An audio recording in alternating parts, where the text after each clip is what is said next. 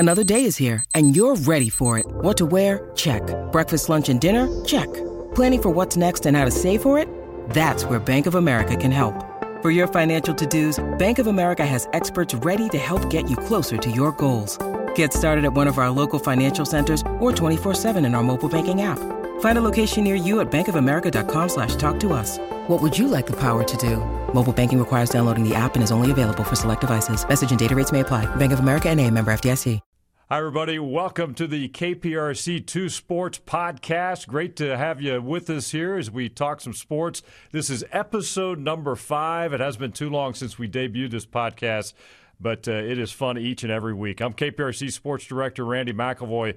We're going to spend the next 10, 15 minutes talking with a guy. If you follow football here in the Houston area, and for that matter across the country, you know his name, Aaron Wilson, and one of the best in the business, and he is hanging out with us here in our podcast studio at KPRC2 in Houston, Texas. Aaron Wilson, good to see you, my friend. Good to see you. Good to be here. Yeah, we talk on Sports Sunday, and we see each other out at practices and ball games, and it's been fun having you on a lot of our broadcasts over the years. Now, 7-8 years you've been popping in here on Sports Sunday, but I know a lot of fans have enjoyed your stories and your coverage of the NFL. You obviously have a passion for it, and you're very good at what you do. Thank you very much. Yeah, it is a lot of fun. I love football.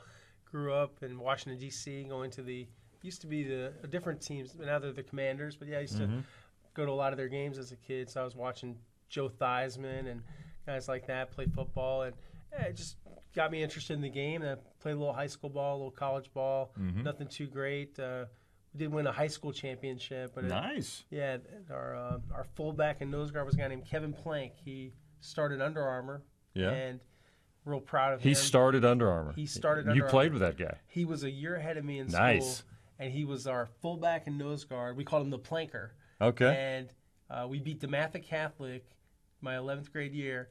They did a direct snap to Kevin, and he scored a touchdown. And we're at Byrd Stadium at University of Maryland. A lot of people there. We win 29-13. And nice. I think I had like 1 or 2 tackles in this game, but I did better the next year. I got there you go. Catholic League, but it was fun. I love football. Love talking about football, writing about football, and I mean, what's not to like? The game is great. We got a lot to talk about here in H-Town with the Texans. Before we dive into that, I want to ask you, walk everybody through that isn't aware of your journey to get to Houston. You worked at some great places and had the chance to cover a lot of different areas of the game, different teams as well on every level. Walk us through real quick kind of where you've been along the way in your professional career. It does not start in the NFL, as you know. You mean you didn't come out of college and really I was a high school sports reporter in Brooksville, Florida. I interned in Pensacola, Florida. And I did everything from in Pensacola, minor league ice hockey to a couple Florida State games, and mostly high school football. Right. And high school football is how I'd done a lot of college football. When I went to East Carolina, I'd covered bowl games. I'd done all these things, but I didn't start off with my full-time job that way. My first job was in Brooksville, Florida, at a place called Hernando County. Only real famous person from there was a guy named Jerome Brown, who was a Philadelphia Eagles defensive tackle. Were you like the only writer on the staff? We had 2 writers. Okay, so had to cover everything. Sports, so we covered Little League, we covered high school sports, we did all these things. And then about after a year, I got to go to St. Augustine, Florida, another small town. Right, beautiful area. Strategically pick them, and they let me cover 3 football games a week during the fall. High school football, University of Florida on Saturdays when they were at home, and the Jaguars games. Okay. So that was back when Mark Brunell was their quarterback, and so Tom Coughlin. So that's kind of when you broke in and got to cover NFL. Coverage. Okay. And I didn't think I was the best NFL reporter. There was a guy named Pete Prisco, who's now at CBS. He was the local beat guy, and he was hard-nosed. And I would watch Pete. And Pete and Tom Coughlin would joust and go at it, and I'd think, wow, this is, an eye-opener. Like, I'm just out of college. I don't really – I'm not used to a lot of confrontations, and they're seem pretty feisty. So I'm watching this, and I just learned. I asked Pete questions, and I'd ask other writers, and I'd try to look for mentors. And that was actually the first year I met John McClain. And John was covering he came to a Jaguars game because he was there to do an Eddie Robinson feature who had played for the Oilers before. Right. So he was there just for Eddie. He was traveling around. They didn't have a team. The Texans did not exist yet. So John was there. I remember that. He would kind of tour around and go to a different game every week. I introduced myself and I said, told him I was a big fan of his and read all his stories, his NFL notebook, and I, asked him if it would be okay to send him some articles, and he said sure. So I literally mailed him articles, and he gave me a little feedback, and he said, this is good, and keep at it, and let me know if you ever need anything. And then one year I'm at the owners' meetings, and John was there, and I talked to him some more, and he introduced me to a few people. And then I went to Nashville area. I was in Clarksville, Tennessee, and I covered the Titans. And then they get to the Super Bowl and covering Jeff Fisher and Steve McNair. And then they're a yard short. They don't win the game. And where I think it really took off for me was when I got to go to the Baltimore Sun after being a small newspaper called the Carroll County Times. So I think what you're getting here is paid a lot of dues. You have to work your way up. You absolutely did. You don't start off necessarily. Some people are so fortunate and talented to go. Maybe they start off at an ESPN or they start off, at a Houston Chronicle or New York Times or whatever that might be. And my journey's been more like, well, I really had to, earn it and put in my time and break a lot of stories and have a lot of good relationships and just. Really, I would say it's not just about paying your dues, but it's about being consistent. Right, and, doing that solid, consistent work. Yeah. You have to spend more time immersed in the work than thinking about, well, what would this story do for me? Well, you just, like what they say in football. It's a cliche, but it's a truism. Right. Stack days, stack articles, right. Or have a good podcast today. Everything you do. Well, it's like a saying I go by, too. It's like, you may have had, in your case, the best story yesterday, or maybe I had one of my best shows yesterday, but that was like yesterday. Right. You're only as good as your next story, your next show, and you want to stack those consistent good ones out there. So you've certainly done that, Thank man. you. You've been around a long time, and man, you know the game well. You know a lot of people, and I know a lot of people enjoy your coverage. So now with the Pro Football Network, right, you do some work with Sports Talk 790. You're going to be joining KPRC digital team as well. Still doing some appearances as well when your schedule allows, and that's exciting, man. We're excited to have you on board and just bring your expertise as well to our pro football coverage and definitely with the Texans. Proud and grateful to be a part of it. And, I've always loved coming in here. Been coming in here for years since my first year when I moved here. We need to just give you one of those badges where you just swipe in and the door opens. Sounds and good. Hey, it's Aaron Wilson. He's here. You get some nice snacks in the fridge. It sounds good. I'll come hang out. That's right. Hey, let's talk some Texans if we can here on this KPRC2 podcast. Again, episode 5 as we inch a little bit closer to the regular season. We can't wait when it all begins on September 11th.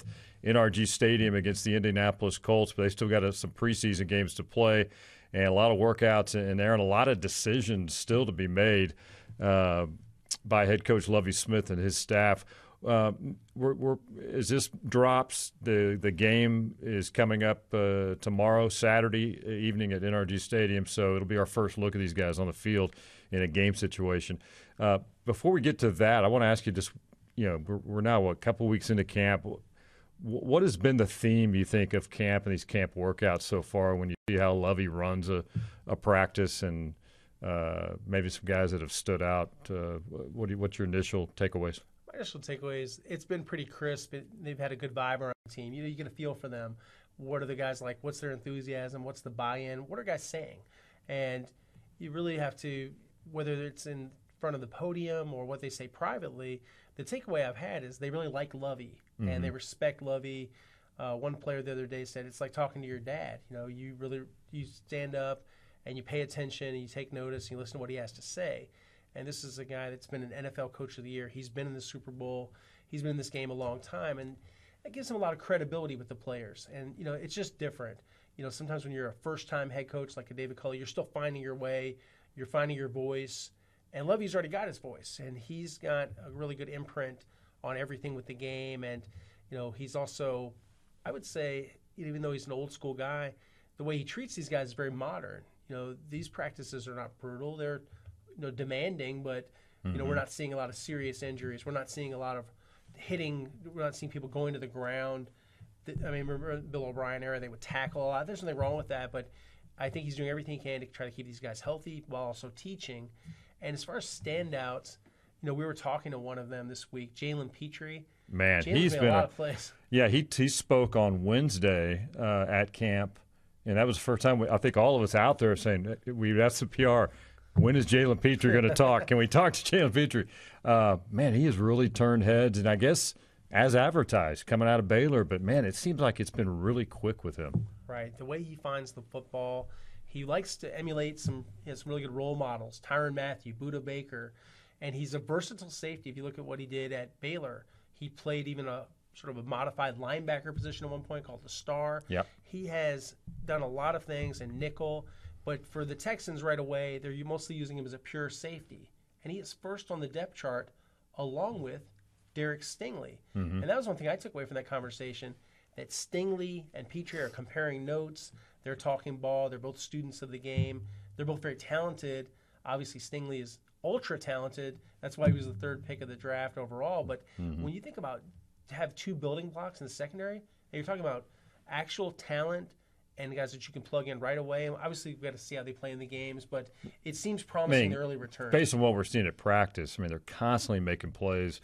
Petrie's real vocal out there, and I love that out of a rookie. I don't know how often, and you've been around the game a long time, how often do you see rookies 2 weeks into camp kind of almost taking the defense on their shoulders? I can think of one time, and his name was Ed Reed, and he's in the Hall of Fame. There you go. But he's special, right. Different kind of safety that sort of, in some ways, I can revolutionize safety play, where people are still talking about him way after his retirement. But he's feeling comfortable doing that. Yes. Sometimes rookies just kind of do their business and keep their mouth shut. What does that tell you? That he's actually already not afraid, not holding back, and I think he's earning a lot of respect real quickly. Highly respected by his teammates, by older players. Yeah. That's a good sign. Yeah. And it does resonate, the leadership qualities and the fact that high character, high football character, someone that has family support, went to high school here, went to Baylor. A lot of people, whether it's general managers from other teams or coaches, have asked me, hey, how's Petrie look? We really like Petrie in the draft. And the Texans got themselves a good one. I think Nick Caserio, it's way early to talk about a home run in this draft, but it looks really good on paper. And if they get Kenyon Green, healthy, Kenyon's sideline right now with a knee injury. He's their first-round pick from Texas A&M. I was going to ask you, High School. Again, not out there as of Wednesday, and is that a concern right now that he's missing so much time when they're counting on him? This offensive line has to step up this season. You got great bookends. The interior of that offensive line, is that a concern if he's not out there? It is a concern, and it's not a season-ending deal, but he did have a lateral collateral ligament surgery this offseason. Okay. And that's why they were slow in the ramp-up in the spring. But the knee is still sore. So it's kind of a carryover right now. Some soreness and carryover. Yeah. And, there's no real update as far as when is he going to be back. He is back in the meetings. George Warhol, the offensive line coach, told me the other day that now that he's back in the meetings, that's a good sign because they can at least give him the mental reps. What we're watching a lot of, and Lovey's, like a lot of coaches, when you don't have to have an injury report in the preseason, it doesn't give you a lot. They'll tell you maybe that Garrett Wall, reported this the other day. He has a sprained ankle, and so I don't think he'll play in the preseason game. He's injured. But unless the guy's out for the season, like Darius Anderson's got a dislocated knee, and he's done for the year. He messed up his ligaments too, and is having surgery. Generally, he's just not going to give a big update. But they don't seem alarmed, and everything I'm hearing, whether it's from Kenyon's folks or other people that know him, it's just not viewed as something where he's not going to miss, the entire season. Right now, the thought is that with rest and rehab, that he'll get back out there. But it's not the same. We saw Max Sharping, who's penciled in as the next guy up at left guard. And, Max had a good rookie year, but it's been kind of downhill since then. And so that's not the same level, and that's why they drafted Kenyon that high. 15th pick overall. They're expecting a lot from him. Yeah. And as George Warhol said, once he's back out there, you'll see why we drafted him that high. Good. That's encouraging, I know, for Texans fans. We got about 5 minutes. I want to just quickly hit on Davis and then thoughts on the game coming up Saturday against the Saints.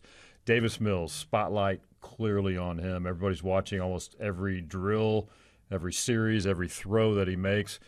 He's had some good days at camp. I haven't been there every single day like you have, but He's had some good days, some good throws. He's had some days where he's struggled on some of the deep balls.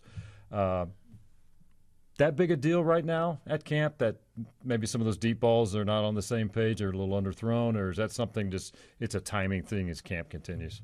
I don't think it's cause for alarm, but I don't think it's necessarily his forte or the forte of this offense. Yeah. If you look at when Brandon Cooks, when they've done something with him, generally underneath kind of underneath. Stuff? It's been something maybe like a post, but it's never – they don't have a lot of fly routes, it looks like, in the offense. Yeah. It looks like they're trying to stay ahead of the numbers, ahead of the chains, and move the football in kind of a workmanlike fashion. I know that they will throw to the tight ends more than they did with Tim Kelly. Pep Hamilton likes that emphasis. Right.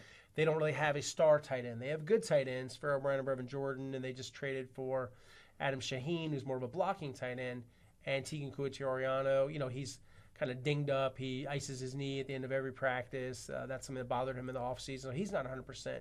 And Anthony Auclair, he's got a sprained knee. He's in a brace. He's not ready yet. We don't know if he'll even be ready for the first game. So no real deep threat, so to speak. And, I wonder if that'll come back, and if you're an opposing defense, is it to almost make it easier on defenses to prepare for the Texans? If you know they don't have a deep threat, and they're going to be going other than Brandon, a lot underneath stuff. Yeah, Brandon can stretch the field. I mean, he's 4-3 all day, all day, and all night. But when you look at the complementary guys, Nico is fast for a big guy, and he basically is always open because he can body people out of the way. And I think he's had a nice camp. I'm impressed with him. His routes are better. He looks sharper. He shed the rust. He had opted out at Michigan in his final college season, so his rookie year, sort of a work in progress. I mean, he's added weight. He looks really, really good, he's man. Lean and strong. Yeah, he is. But they don't have John Mechie III this year. And I think he was going to miss a lot of the season anyway because of the ACL. But John, unfortunately, more important things going on in football. He's got a form of leukemia. Yeah, and, that's number one priority, get him healthy. But I really feel like someone's got to step up in the slot.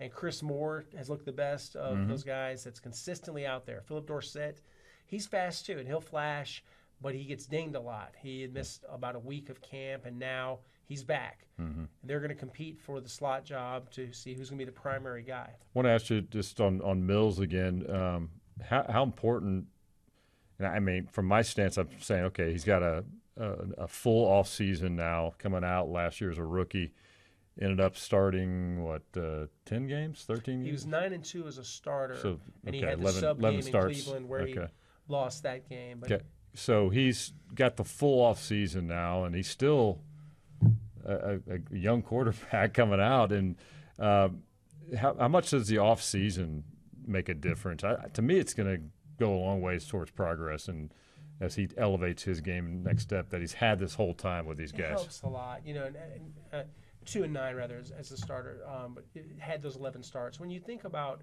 his evolution and his emergence as a guy that has really had a good offseason, he's gotten stronger. He's put time in the weight room. He's sturdier. I think he moves well. I think his arm talent's showing up. And I had several people telling me, like, if he had been at Stanford last year, if he had stayed, if he had not gone out early, he would have been clearly a first-round draft pick. And, maybe the number one quarterback? In this draft? Yeah, sure. I think he would have. Think about like him as opposed to like Kenny Pickett and some of these other guys. Right. I mean, I just think he's much better. He's more talented. Is that part of the patience? Like, even when they drafted him, he had not played tons of football at Stanford, and as far as amount of starts, so it was going to be just give this guy a little bit of time. Right. And I think so many people wrote him off, and my stance, I don't know what your stance was, but I was like, man, it's unfair to him right now to say he can't be the guy. He didn't have enough time, and certainly last season he didn't have enough weapons around him. I think it was an unfair assessment last year. No running game, offensive line without Laramie Tunsil. You got Titus Howard not playing his normal right tackle spot. Yeah. And then, it was a historically bad running game. And now they're hinging their hopes. Damian Pierce looks good. Marlon Mack, if he regains his old form before the torn Achilles he had a couple years back. But, yeah, I think that the fair evaluation of Davis is, and this whole season, what's the most important big picture thing? Do they have their quarterback, their QB1, for the foreseeable future? And they hope that they have. And if they've hit on him, then you've got a guy on an affordable rookie deal. Then you start building around him. Yeah, absolutely. Yeah. All right, got about 90 seconds here. Saints coming up Saturday night. What do you want to see out of this? I mean, what are you looking for? Because the main guys, if they play, they're not going to play very much probably. What are you anxious to see in a preseason opener? I'd like to see them not commit penalties. I'd like to see them not turn the football over. I'd like to see a lot of fundamentals. You want to see them tackle well. You want to see them obviously get out with minimal amount of injuries, if any. And you want to see, how does Davis run the offense? What does the offense look like? Obviously, it's limited in terms of the playbook, but how does it look? How is the blocking? How much time does he have? And then, we were talking about the running backs a little bit. They're really on display because if they don't do well, the play action doesn't work. All these things we're talking about the receivers, it's really hard if there's no complementary presence with the running backs. I'd say we're talking Marlon Mack. Yep. I'm excited to see Dameon Pierce. Yeah. I think a lot of people want to see this guy in action. And Jalen Petrie said the other day, somebody asked him about Dameon, and he was like, yeah, you get in front of him, he can easily run you over.